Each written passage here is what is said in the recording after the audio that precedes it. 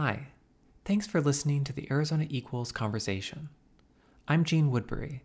I'm the Policy and Communications Director for Equality Arizona and the host of this podcast. Each week on the show, I sit down with an LGBTQ+ person living in Arizona and talk with them about their communities and their experiences in the state. Today, I'm really happy to publish my conversation with Dr. Avi Vieira. We had the opportunity to work together this legislative session on some really critical bills. Their insights as a therapeutic professional, particularly someone working with transgender youth, were invaluable to our efforts as an organization pushing back on anti-trans legislation this session. I really loved the conversation we recorded together, and I hope that you do too. As a reminder, we're always looking for new guests to come on the show. If you're part of an LGBTQ+ community in Arizona, please sign up today on our website. Just visit equalityarizona.org/stories. And now, I'll let Avi introduce themselves and get the conversation started.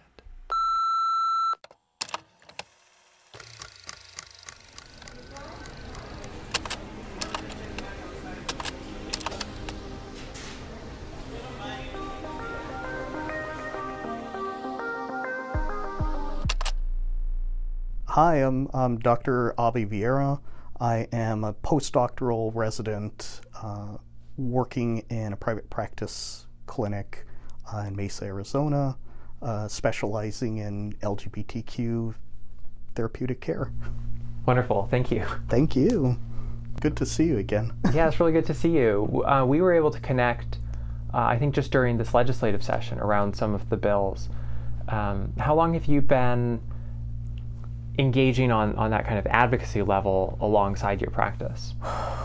That's kind of a big question because I've always had an interest in politics. I have a poli-sci minor. So years ago, before I got into psychology, I used to do advocacy work back in New Mexico, back when same-sex marriage was a big topic of the day. Yeah. Back then, New Mexico was trying to get civil unions approved by the legislature. What year would that have been? I want to say 2004, 2005. Okay. It was after 03 because that was when Massachusetts started same-sex marriage. Yeah. So states were either approving or denying. Across the course, New Mexico was the one state that didn't have anything in law either way. Oh, yeah. So at the time, everyone was trying to play it safe. Equality New Mexico was the organization then. Yeah. Saying like, well, let's see if we can at least get civil unions passed. And oh my God, it was 3-4 years of advocacy, lobbying, and it never went anywhere. Yeah. And then it was 2013, I think it was. By that point in time, they had given up on civil unions and had pushed for marriage equality. That makes sense. And they're backing a case for the Supreme Court, the New Mexico Supreme Court. Okay. And it was in December, again, I can't remember, 2013, 2014, but it went, and it was noteworthy that it was the only unanimous decision by state Supreme Court that affirmed same-sex marriage. That's a 10-year struggle, I think. So when you put that much time in, that's something that can happen. Although, I mean, everyone, like, it's a much longer than 10 years thing. But just for you were doing that for 10 years. Right. Was that right out of college or even while you were in college at the beginning? Well, I was in college, okay. Yeah. It was in 2010 that I started grad school, so I had moved to Arizona, so while I was connected, I wasn't able to do a whole lot in that last leg in New Mexico for it. I see. Before you came to Arizona, had you been in New Mexico your whole life? Whole life. Up there? Yeah. Born there? Born and raised in Santa Fe. Yeah. I always have an interesting experience when I go to New Mexico because I kind of expect, well, it's Southwest, it's going to be the same, and it's different in these really kind of like parallel universe ways. Even like the food that you might expect to be similar. There's a whole different kind of cuisine there. What was your experience in the reverse, moving here you moved for grad school? Yeah. It was a bit of a culture shock coming here. The food's different, similarities, but like very, very different. Like, the Spanish is different. Oh yeah. From northern New Mexican Spanish is different than Mexican Spanish. Like similar words, but the meaning is different. Right. It's a different dialect. It's almost Elizabethan type Spanish. Oh, interesting. It's this little bubble from like colonial in northern New Mexico. In northern New Mexico. Oh, that's fascinating. Yeah. And then did you move to the Phoenix area or southern Arizona? Came to Phoenix. Okay. That was November of 2010. Okay. And that's a big difference from New Mexico too, because the urban area here is pretty different in my experience, even from like maybe Albuquerque. Yeah, and Albuquerque's the biggest city in New Mexico, and it's just over 1 million people. Yeah. And coming to the valley, which is like 5 million, give or take. There's more people in the valley than in the entire state of New Mexico. That was a big shock. I felt like the little country bumpkin. Oh yeah, coming to the big city. Yeah, I think that is a little bit. I mean, I grew up in not the city central, right? So in the past few years, when I've moved into a more dense area, even I felt like that. So I can totally relate. But did you also feel like excited in some way? Did you feel like there were new opportunities? I mean, you moved for grad school, so on that level, it's just a big change. Yeah. There was some excitement. It was a change. I had lived in Las Vegas, Nevada before, around 2001. I mean, that's more exciting than Phoenix in some ways. Yes and no. I mean, it's definitely a 24-hour city and everything. But so I'm kind of used to living in urban areas before. I see, yeah. It had been 10 years since I lived in Vegas. Yeah. So, well, there was excitement over the change. There was definitely an adjustment. I mean, the climate is completely different. That's true, too, yeah. Santa Fe's climate is more similar to Flagstaff. Yeah, so we actually get winter, we actually get snow. Yeah. Moving here in November, and it's 80 degrees. Okay, this is going to be, I guess air conditioner is going to be a year-round thing here. It basically is.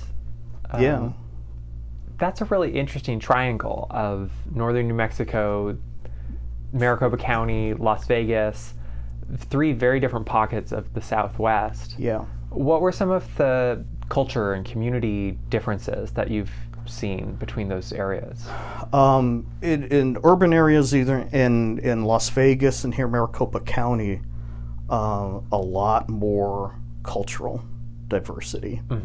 While New Mexico likes to brag about its diversity, it still tends to be around Native American, Hispanic, Latino, and white Caucasian. The 3 main cultures. Smaller pockets of other race, nationality, cultures, but really, really tiny. Moving to Vegas and suddenly seeing the wide Asian demographic to really meet and make friends with different Asian cultures, for one, different African cultures, different European cultures. That I found to be so cool. To not just be exposed to it, but like interested and really wanting to know. And forming real relationships. And getting a taste of the cultures, like figuratively and literally. Being able to go to different restaurants, trying the food, seeing art, and really getting a flavor of it. That's definitely something about the Phoenix area moving between different neighborhoods and different cities in the metro area, you really can interact with a lot of cultures in a really exciting and interesting way. Yeah.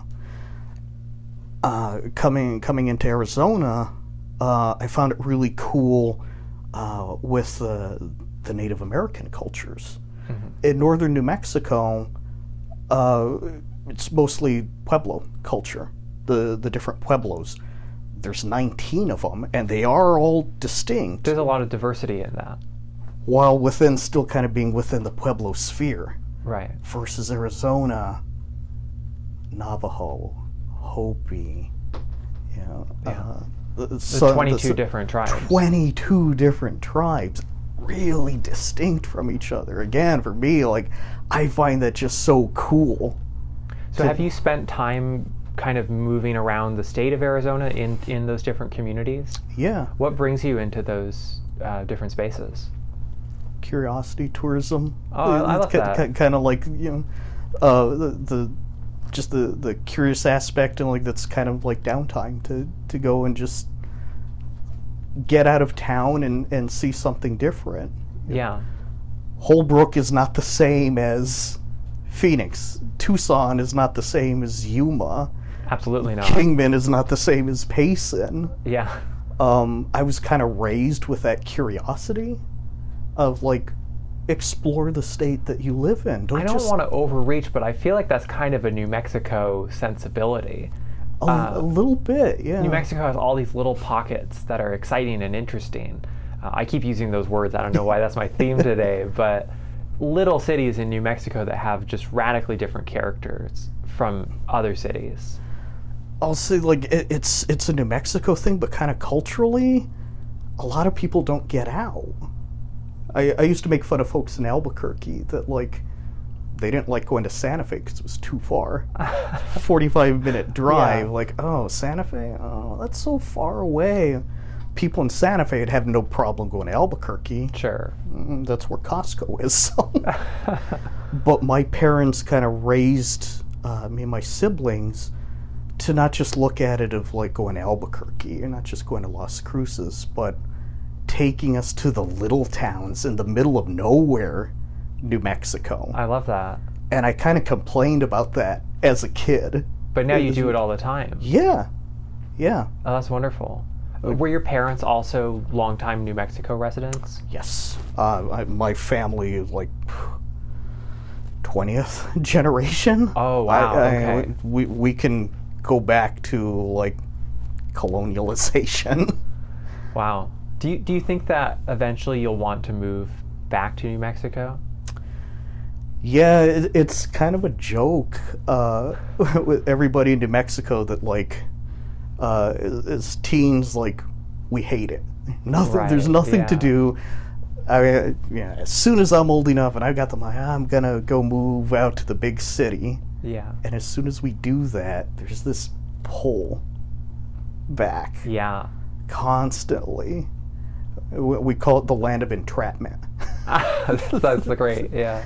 From, like, my first month living anywhere else, like, I kind of miss home. I kind of want to go back. Like, Mexico's not that bad.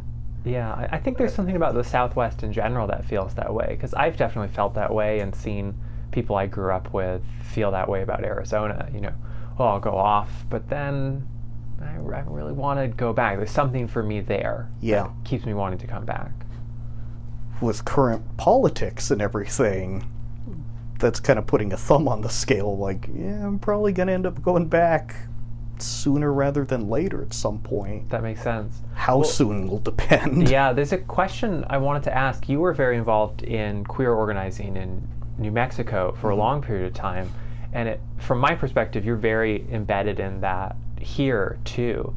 What are some of the differences you've seen in terms of how people go about it and the outcomes that are possible in New Mexico versus maybe Arizona? Well, speaking from, like, Santa Fe, which almost feels like a bubble. Like a little enclave? Yeah, it's the bluest of the blue in a blue state. Whereas the rest of New Mexico leans Democrat, leans liberal, but the shade of blue differs. I see, yeah. Like, growing up, or I should say in adulthood, like, Santa Fe didn't have, like, a dedicated, like, gay bar. Ah, yeah. Nobody really saw a need for it. There's such a huge LGBT population in Santa Fe that everywhere kind of has to be LGBT friendly. Oh, yeah. Because if they weren't, it ain't gonna last long. Like, word of mouth That's will a really spread good point, yeah. quickly. It just won't survive. Were there dedicated LGBT spaces, though? Without the bars, I think sometimes it can be a question of, well, what's our place? Even if we're welcome here. There used to be. But like for youth, say like a program like 1 in 10 here in the Valley or now in the state, there wasn't really anything like that in Santa Fe. There were organizations and programs like the Center for Contemporary Arts would offer groups and spaces for the youth in Santa Fe to get together, and that kind of just naturally became hubs where the queer kids would go. I like that, yeah. Put up an art space, and yeah, we're all going to show sure. up. Art, theater, music, whatnot. Are those some of the same spaces that you find yourself gravitating towards here in Phoenix? Yes. I wish I had more time to do that. That's difficult, yeah. Yeah, I mean, I would like to see a lot more of that, like, rebellious artistic spirit. I kind of get that around Roosevelt First Fridays and everything. Right. I'd like to see that spread out more. I'd love to see something like in the East Valley happening like that, in the West Valley. Those areas get really kind of neglected, I think. There are people there who have that creative drive, absolutely. Yeah. And there are communities, but there's not the anchor necessarily or the center of gravity for it. Right. And there's points of view and culture and art and everything happening over here that, like, we should be paying attention to that. I'd love to see that. I mean, the best example in Santa Fe, being such an artistic city and everything, and it's an art destination, the local artists, the younger artists, weren't being seen. Oh, right, There wasn't a venue for it. This is how Meow Wolf got started. Can you tell me a little bit about that artist? A little bit, yeah. The younger artists doing stuff that wasn't Southwest art.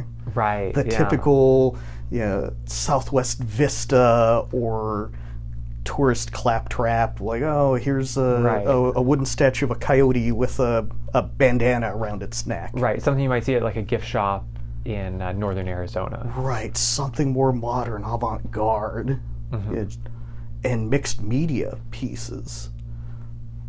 No one was really paying attention. There wasn't a venue for any of those artists to showcase any of their work. No galleries were going to host them. Yeah.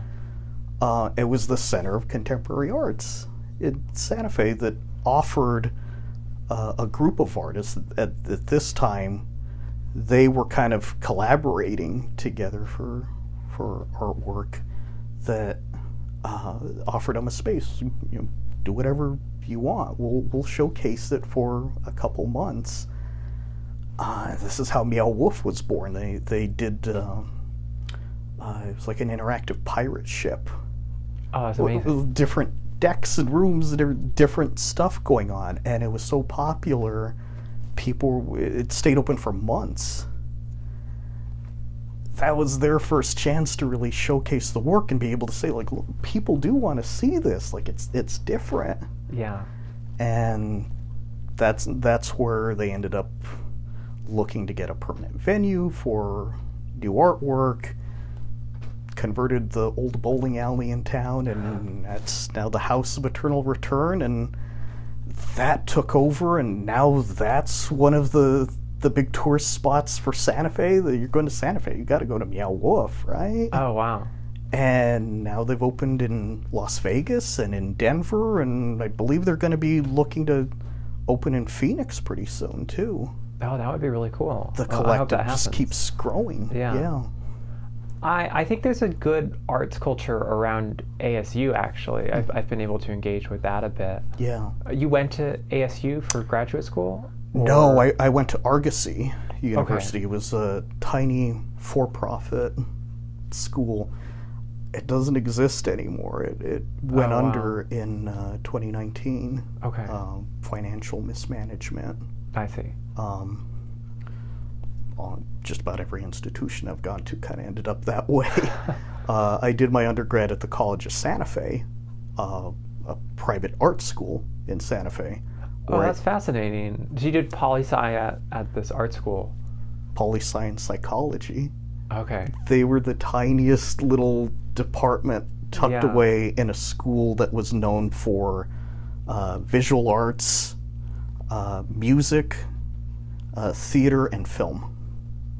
That's wonderful. And they had a tiny little social science department. I like the perspective that gives compared to sometimes you have to do an arts degree inside of a school that's focused on something else. Right. This is the complete reverse opposite of that. And then you decided to specialize into psychology after undergrad. Yeah. Has that always been your goal personally? No, I mean, originally I was a film major. Oh, wonderful. Okay. Going all the way back, I mean, that's what took me to Vegas was I was originally interested in film. Yeah. So started at the College of Santa Fe and then couldn't afford it. So worked a little ways and then went to UNLV. Didn't like where the program was heading there and kind of sat and went, well, what do I do? All the time previously, I used to fill in my class schedules with psychology classes. I took a psychology class and liked the professor, liked the class. Like, okay, well, this saves me from driving home. I'll just take another class. I'll get the credit for it. And did that with poli-sci too. So when I finally said, like, well, I don't want to move to California. I don't want to do the LA thing. Yeah. What am I going to do with my life? The giant existential crisis. Well, I'll go back to school for psychology. Yeah, I can do that. What school nearby offers a bachelor's in psychology? College of Santa Fe does. I've been there. I like the people and everything. It's a small school. And you know the area. Grew up in the area and everything. But uniquely, very few locals went to the College of Santa Fe. Oh, okay, because interesting. People from across the country came mostly for the arts program. Yeah. There's a few locals in the psychology program. So that's where I started to see different viewpoints and everything from across the country. Like, oh, wow. You're from Hawaii. How's that? I'm like, oh, you're from Boston? Like, tell me a little bit about that. Getting that cross-cultural exchange. Right. And then doing what I like is, going to an art school and trying to do like a standard social science program. You get taught how to think like this within psychology, but then to be creative and think outside the box and how you do it. And that's so important. Yeah. Break outside of those boxes. I never wanted to be a cookie cutter psychologist, therapist, anything like that. Yeah. I never wanted to be the old guy in a tweed suit with glasses and a mustache and lie down on the couch and tell me what childhood is like. How traumatic was potty training? Oh, right. Yeah. None of that. Never wanted to do that. I always wanted to be the rebel, the punk kid. Yeah. I wanted to be the person, like now, when I go out into the lobby for the first time and say, hi, I'm Dr. Avi, to have that look of oh, okay. I guess I can work with you. Do you think that helps, like, break down some of the barriers with your patients?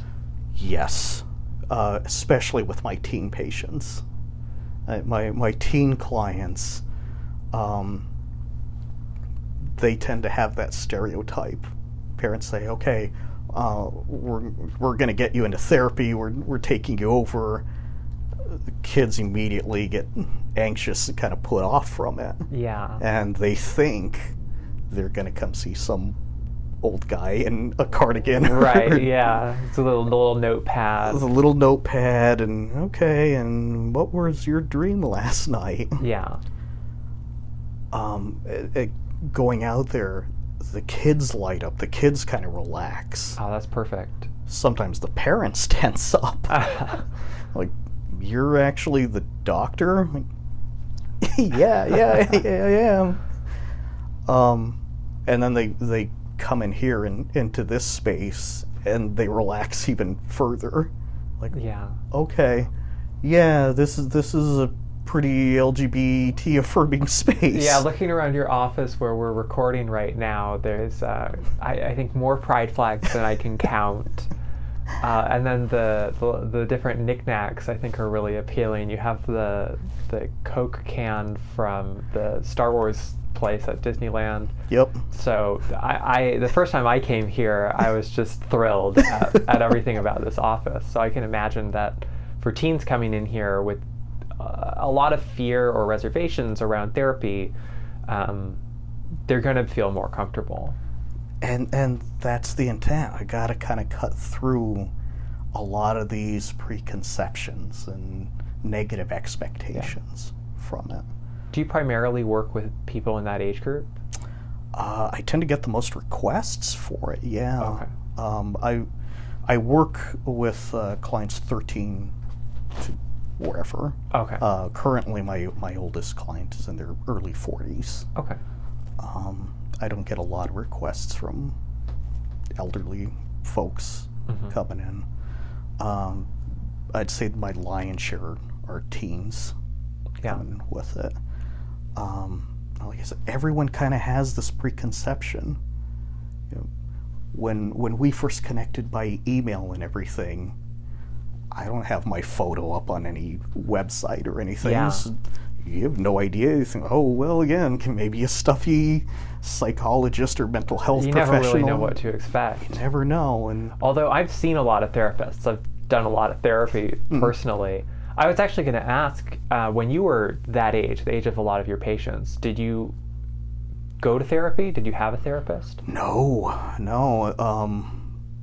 Family didn't really believe in it. Okay. Much.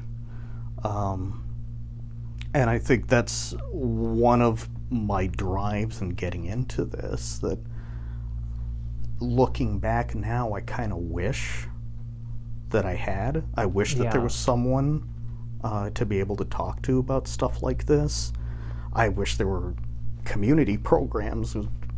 I growing up in the early 90s, there wasn't much anything. There was Center for Contemporary Arts and everything, but that's not mental health. That's a safe place to hang out. Right, but not to work through some of those complicated feelings or identity problems. Right. And then, the zeitgeist at the time, this is AIDS epidemic, this is pre-Matthew Shepard going on. It wasn't a safe time to really be out. That's true. That I didn't come out until 24, 25. Would have loved to do that earlier. It's one of those things that looking now at the kids, like, I'm really proud and kind of jealous in a way too. What was that experience like for you when you did come out? I came out 10 different times to my parents. Yeah. So it was a lot of coming out, denial, forgetting about it, having to do it again. It gave me the experience, I guess, that to be able to realize it's easier the more that you do it. The first time tends to be terrifying. Yeah. Does that help when you're working with kids, that perspective of like the first time you say this, it's gonna be hard. Yes. Even though I'll tell you, the parents will bring their kids here and they have an idea of the work that I do. There isn't anything that I put forth in any materials that say like, well, you're coming here to be fixed. We're doing reparative therapy. Like, the parents know. Right. So, like, my kid is gay, they're trans, they're non-binary. Yeah. I want to help them. Whatever you can do, please help them. I just want them to be happy. Yeah. But the kids don't necessarily know that. I see. And they tend to think that parents are maybe not as affirming as they actually are. I've had many kids think like, well, I think my parents are like very transphobic. I'm like, kiddo, they brought you to see me. They know that you're not here for reparative therapy. I'm like, well, yeah, I don't think they'll be okay with me coming out. I'm like, let's talk about where you're coming from with it, and let me tell you, and nod your head, and you'll believe me later. Mm-hmm. You'll be fine. Yeah. You'll be okay. And yeah, they'll, as any teen, well, how do you know? Yeah.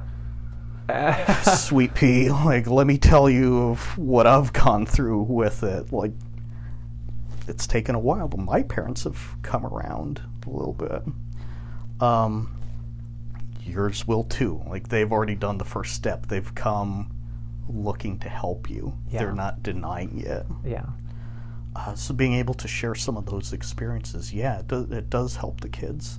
And even older teens, young adults, in still navigating coming out.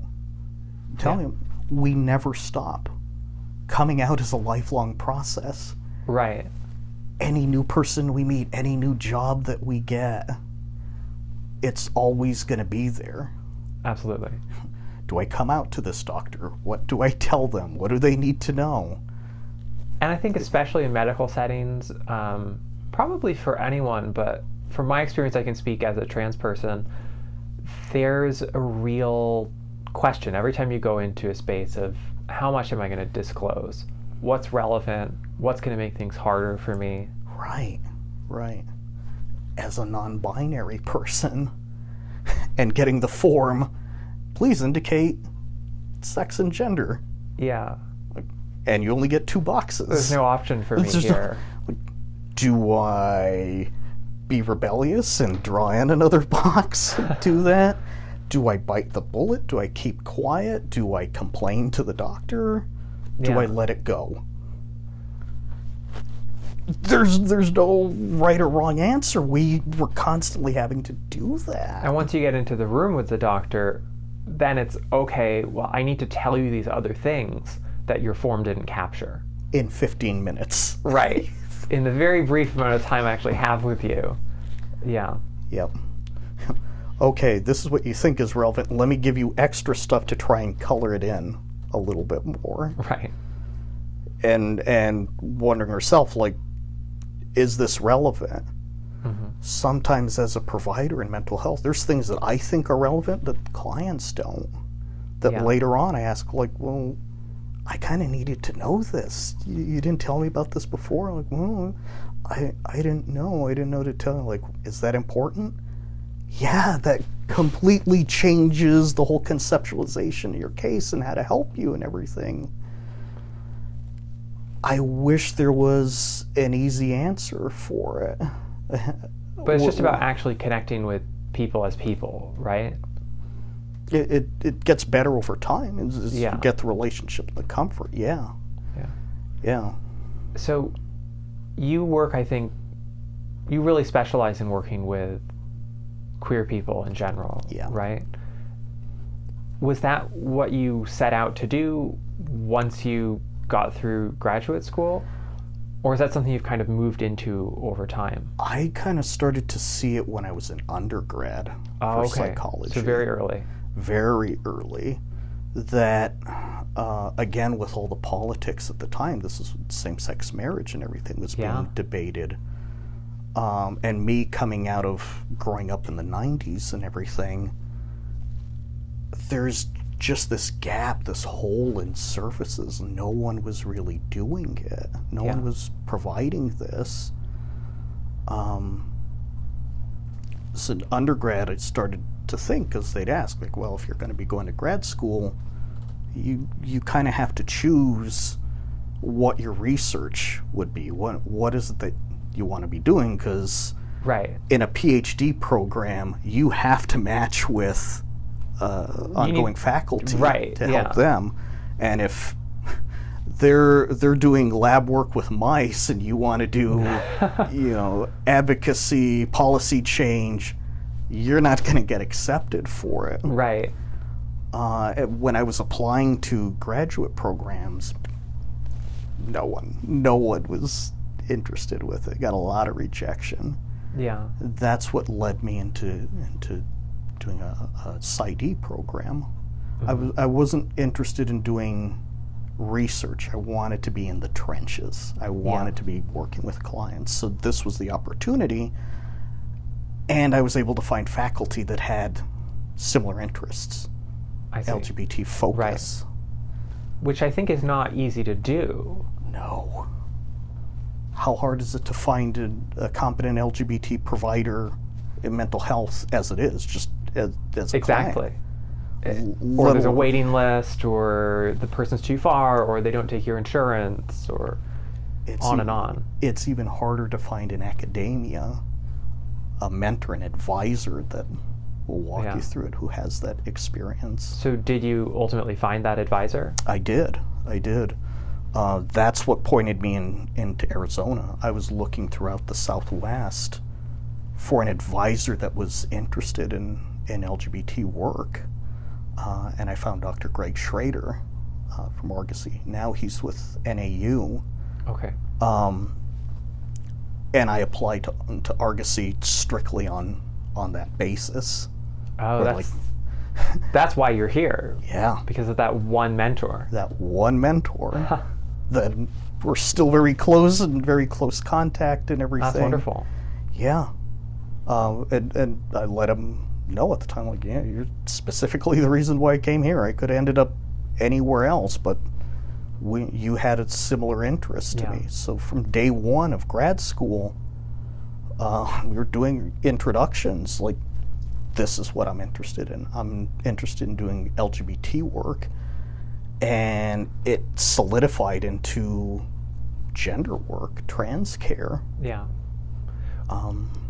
And every class, everything that I did from then on, any presentation for any given class, it was always LGBT. That's fantastic. That's so rare. I mean, do you think that the field now is getting better about that, even by baby steps, or is it pretty much in the same place it's been? It depends on how you're defining better. Yeah. Well, break that down for me.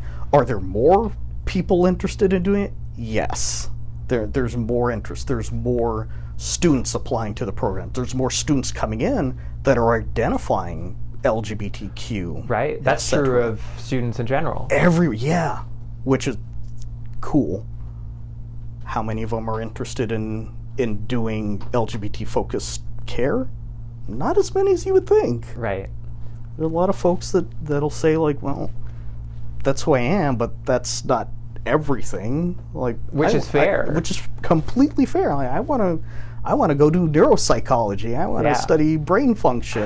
I want to do this. I want to do substance use. Like, cool. Actually, go do it. There's a need for it everywhere. And many of those things are also really intimately connected to some LGBT experiences, too. Absolutely. All the different places that I've worked as a trainee, I ended up becoming, like, the LGBT consultant. Oh, yeah. Because they all had a need for it, and nobody on staff was knowledgeable. The competency just isn't there. Which frightened me. Because I think I'm an idiot. Like, you're coming to me? I don't know anything. Like you're not walking in saying, I know everything, I'm going to tell you. Absolutely not. Yeah. I'm the one going, well, there's this, and here's what this research says, and here's what they're saying, this organization, like, Yeah. try that. Here's this like, grab bag of knowledge. or like, oh, we need connections and resources. Like, I don't know who to go. I'm like, well, talk to Jean over at HRC. Like, I met her. Like, really? Like, wow, you know so many people. I guess I do. As a student, that was terrifying. I bet. To have senior staff, like professionals that looking up to, that I'm holding on pedestals, going, what do we do with this client? Like, they're saying that they're gender fluid, and I don't know what any of that is. Like, Avi,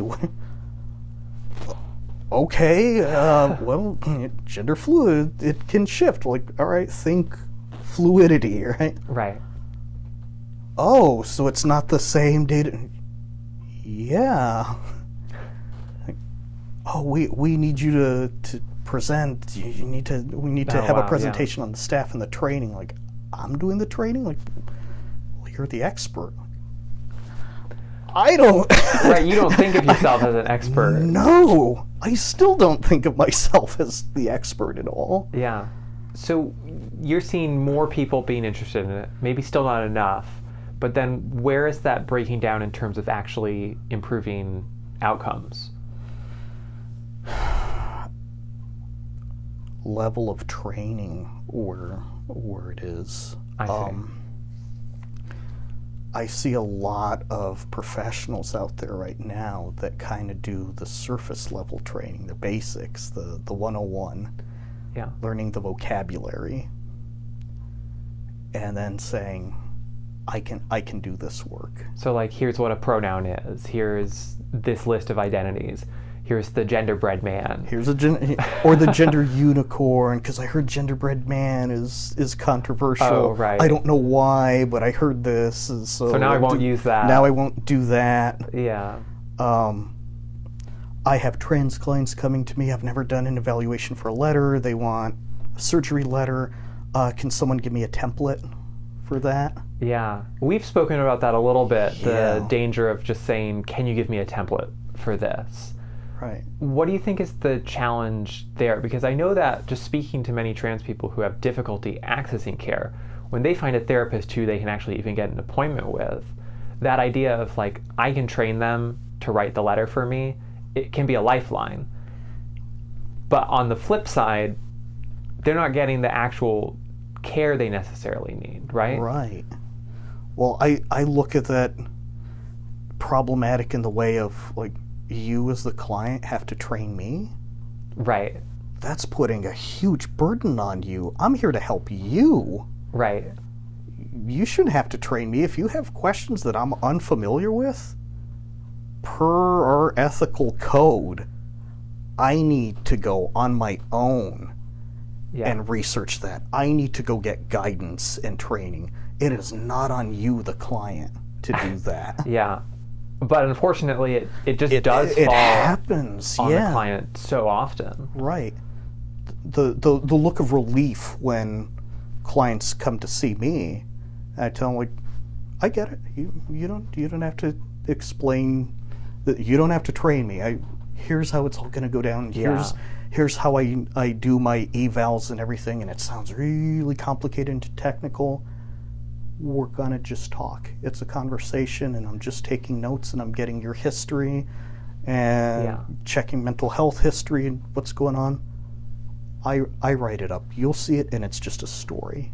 It helps so much when you can get past, like, do I have to defend myself in this space? I see a therapist regularly. The first time I found a therapist who was non-binary, I was thrilled because I was able to say, okay, we don't even need to talk about gender things because that's not what I want therapy for at this point in my life. Oh, yes. But I also don't have to bring up, okay, here's what I mean every time I do talk about something related to gender. I used to get referrals from different placements that I worked at from other therapists and trainees saying, I got assigned this LGBT client. I'm going to transfer him to you because this is your bag. This is your specialty. Like, okay, and sit down with them. Like, what's going on? Like, I'm having trouble finding a job. Okay, anything else? Like, identity stuff?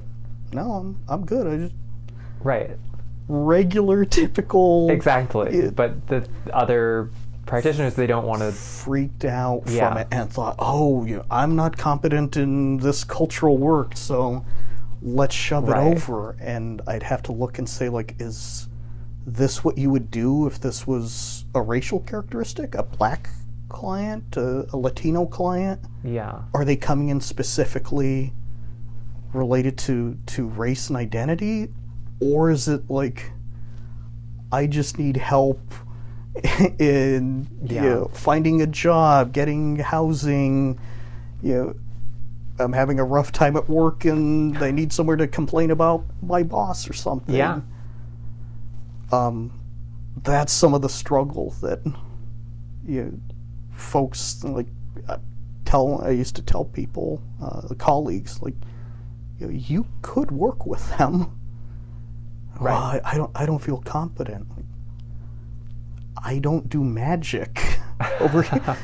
Yeah. This isn't alchemy that I'm doing with anyone. Like, sit and talk with them. Is the identity relevant to it? I'd hear that even with clients going to medical providers and everything. Absolutely.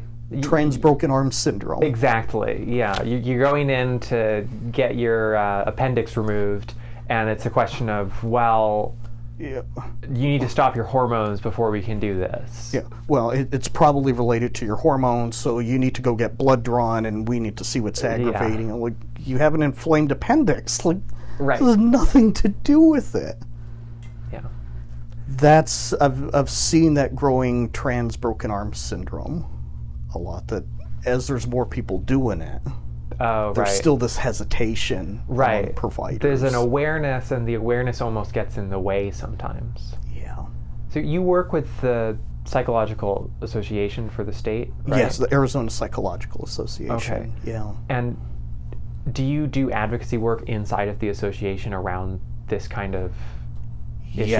Yes. It's kind of been new-ish stuff.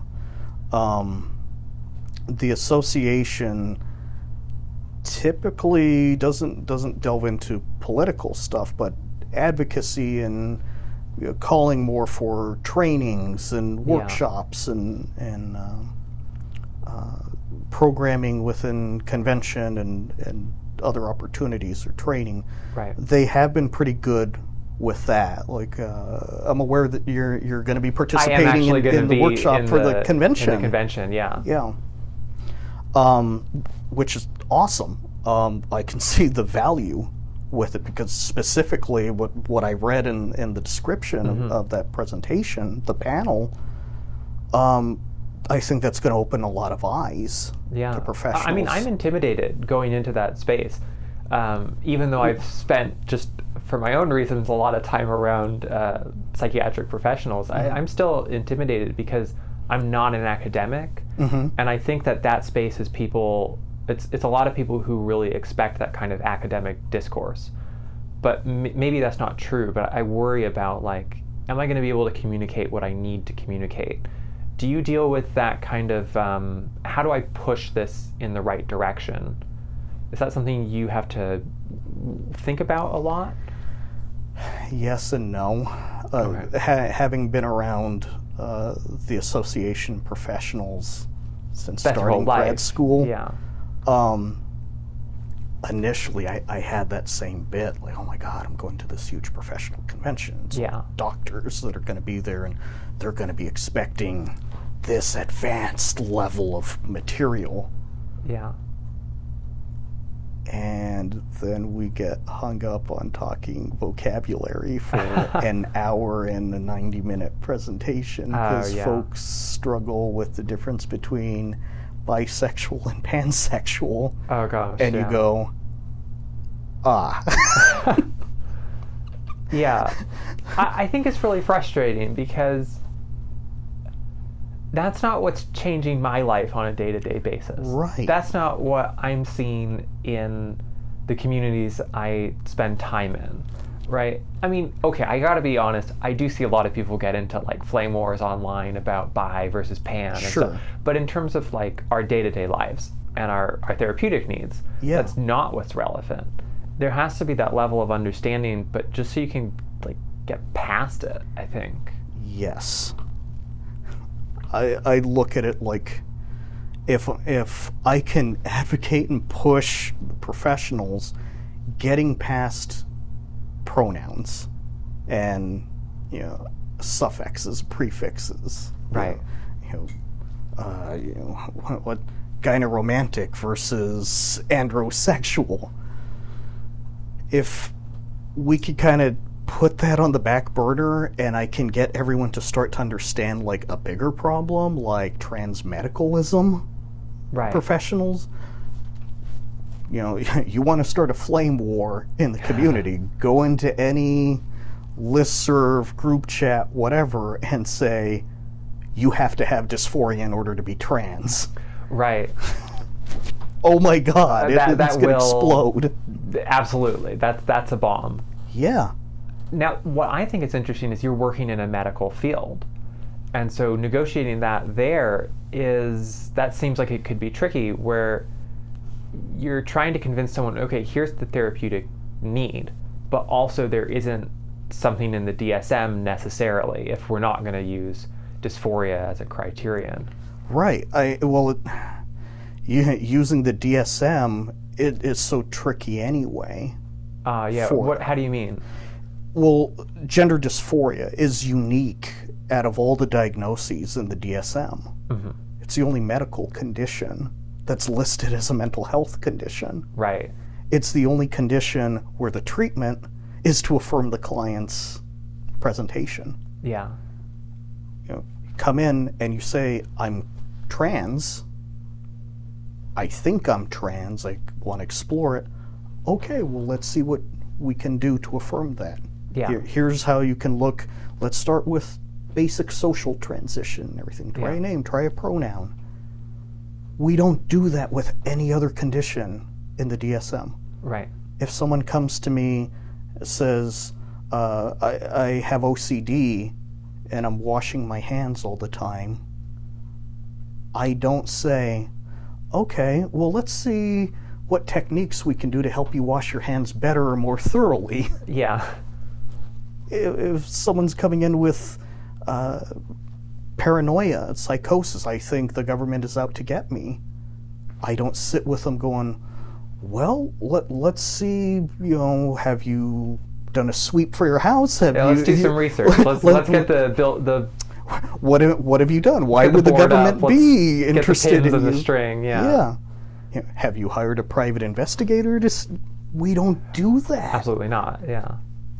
Gender dysphoria is completely unique, which makes me laugh politically when I hear more conservative folks saying, like, these people don't need, surgery. They don't need hormones. They need therapy. Like, yeah, the therapy's to affirm it. Like, we're going in circles here. Right. Like, that's what we're doing. This is the proper treatment that everybody's getting. Yeah, it's disingenuous, I think. Absolutely. And with some of the providers that aren't as knowledgeable, aren't as familiar with it, they get caught in that loop, kind of second guessing themselves. Yeah. Going, oh, well, maybe I need to do further stuff.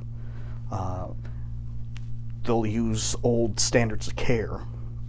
Oh, well, yes, I can see you and we can get you ready for a letter, but I'm going to need to see you in therapy for about a year or so before we get to that. People still do that. They do.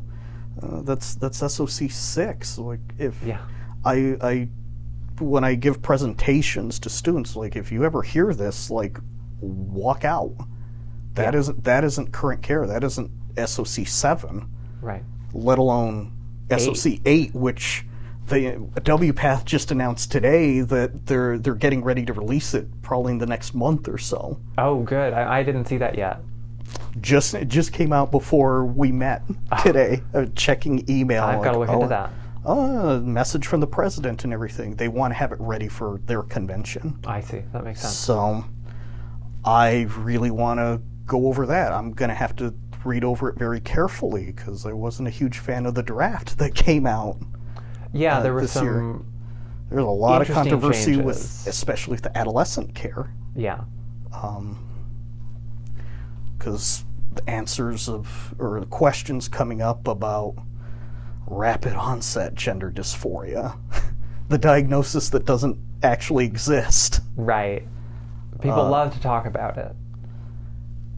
Yes, that was a big topic in the conference. That was that. Well, for the listeners, we've been using a lot of terms. So right. DSM is Diagnostic and Statistical Manual of Mental Disorders, and now it is in the 5th edition with text revision. And then WPATH, World Professional Association of Transgender Health. And then rapid onset gender dysphoria. I think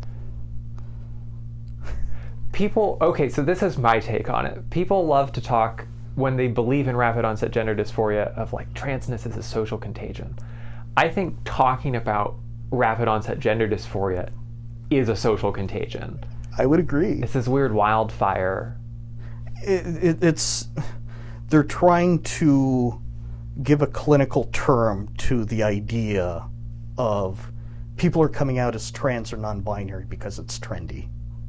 Right. A kid is coming out, an adolescent is coming out as trans because other kids at their school are doing it. So somehow they're doing it to fit in and be cool. Yeah, because of course that's what every kid wants, to be discriminated against their whole life to be cool. Right. It's the same argument that they made in the 90s about gay and lesbian kids. Yeah. You're not really gay. You're just doing it for attention. Right. Like, yes, I'm choosing to put my safety in danger to be cool. Right.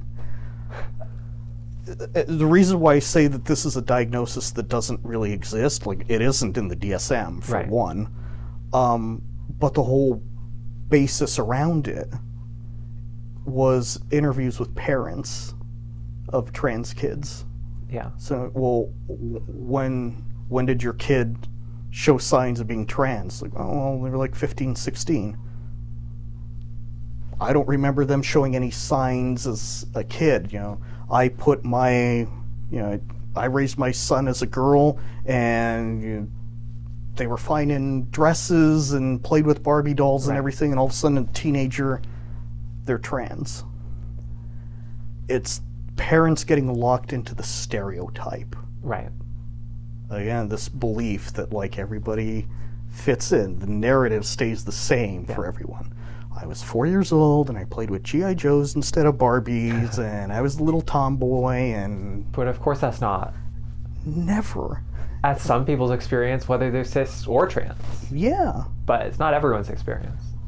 Out of the hundreds of trans clients I've worked with, are there similar points in everybody's story? Yeah. But they're all different. Yeah. All of them are different. I can't ever use a template in a gender history because it just doesn't apply to everybody. Right. Moreover, if I'm working with a client and it sounds stereotypical, that's a cue for me to start asking, like, okay, where on social media are you getting the things to tell your therapist for a letter? Right. Are you going on Reddit? Is this a Tumblr thing? Because I go on both of those too. Yeah, you can find it on Ask Trans or whatever. Ask Transgender. And they get called out. They'll be a little embarrassed. They're like, well, I didn't know I was feeling like this until puberty. Like, okay, you're 18. What's the criteria for gender dysphoria? How long do you have to have symptoms for it? I don't know. 6 months. Right. Really? Yeah. You've been feeling dysphoric for at least 6 months? Yeah. Cool. Now we can go through the other 6 criteria for it. Like, as long as we're in that timeline, that's all. It doesn't say in there, have to be showing signs in childhood. Yeah. If you're working with children for it, there's similar criteria, but there's a longer span with it that you start to be aware of that. Yeah. Parents getting this idea that, like, well, my child didn't follow the stereotype, therefore I'm not sure this is real. Right. It's completely invalidating. Yeah. Moreover, I asking any of my trans clients, when did you realize you were different? Yeah. When did you notice how I see myself didn't match my parts versus when did you come out to your parents? Huge difference. It's not one moment in time. No. Not even close. A lot of the time, they start to see signs in childhood. Early childhood, late childhood, Yeah. pre-12. When do they come out to parents? Depending on when they're coming to me. Pretty recently, within about 6 months of coming to see me. Maybe a year. Yep. Now, something I wonder about is there's this, I don't know exactly how many years it's been, but this rapid onset gender dysphoria concern and this political backlash against trans kids especially. Mm-hmm. Are you seeing that bleed into your patients' experiences and what they're willing to deal with in their own lives? Somewhat. Okay. The concerns with current politics among teens, I mean, they're not always the most politically savvy. They're not looking up CNN or anything. They've got a lot of other things going on. They got other things going on. Even for me, with interest in this when I was a kid, I wasn't watching the news a whole lot. Yeah. Oh, that's adult stuff. That's all depressing. I'm depressed on my own. I don't need help for that. Yeah, the classic teen experience. Right. The ones that are a little more savvy and seeing what's happening in other states, they're asking me a lot. What do you think? What are the chances of something like this happening over here? My young teens wanting to know after, was it SB 1068? There was 1138, which was the gender affirming care ban. Okay. Fortunately, got 68 was the sports. 65. 65 was the sports. There's a million bills. 2022 this year, and 2 of them passed. Yeah. Better odds, but these ones were awful. 38 was the one that some of my kids were asking, like, well, does that mean I can't have surgery at all? Like, well, not many surgeons are going to be doing surgery on a 16-year-old. Anyway, the ones that I consult with, like, maybe you'll have to talk, but this isn't a major problem. Right, it's generally not part of it. Right. Experience anyway at that age. In my letters to lawmakers, told them this is a solution in search of a problem. Yeah. I'm not getting a rush of minors trying to get surgery. Now, unfortunately, I think some of the bills that are being passed go way beyond surgery to hormones and puberty blockers and even gender affirming therapy. Right. 38 initially was doing that. Fully comprehensive. Yeah. So looking ahead, I think probably we should wrap up, but I really want to ask this before we close. Sure. Looking ahead, if a bill like that comes back next year, which it easily could. Yeah. And maybe this time it passes, right? If we end up in that kind of Texas legal reality, how are you preparing for that? How are you going to contend with that? I'm trying to prepare since now and trying to see how I can partner myself as a provider with the state psych association, with advocacy organizations, where we as an organization can help fight it as legislation is being debated. Yeah. If it comes down like 38 was initially introduced, a blanket ban,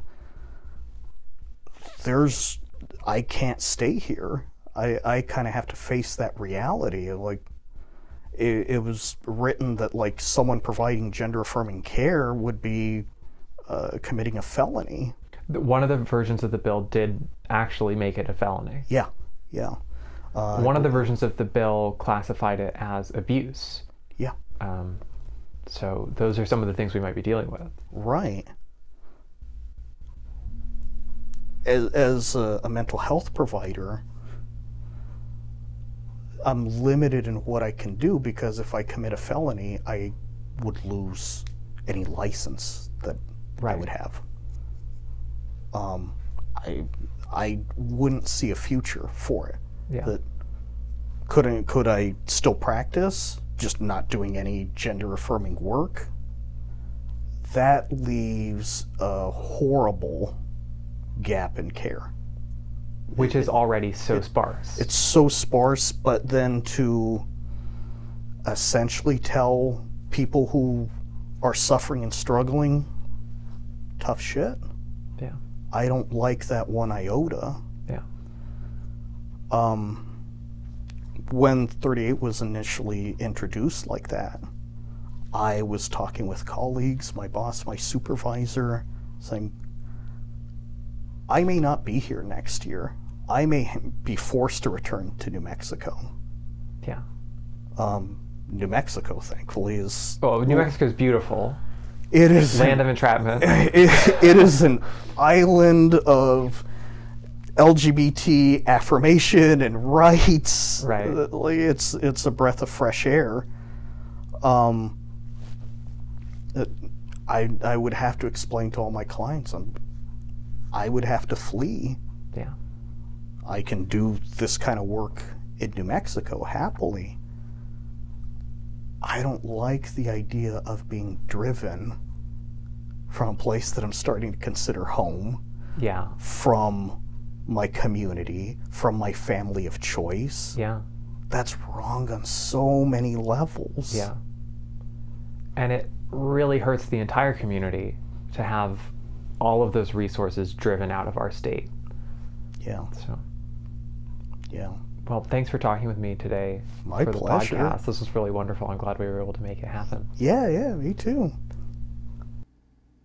If you enjoyed today's conversation with Dr. Avi Vieira as much as I did, please consider leaving a rating or a review for the Arizona Equals Conversation on Spotify or Apple Podcasts. And if you'd like to be a guest on a future episode of the podcast, please consider signing up at equalityarizona.org/stories.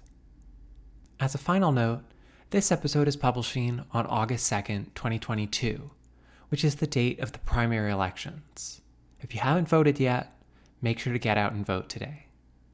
For more information about how and where to vote and what's on the ballot, visit equalityarizona.org/vote.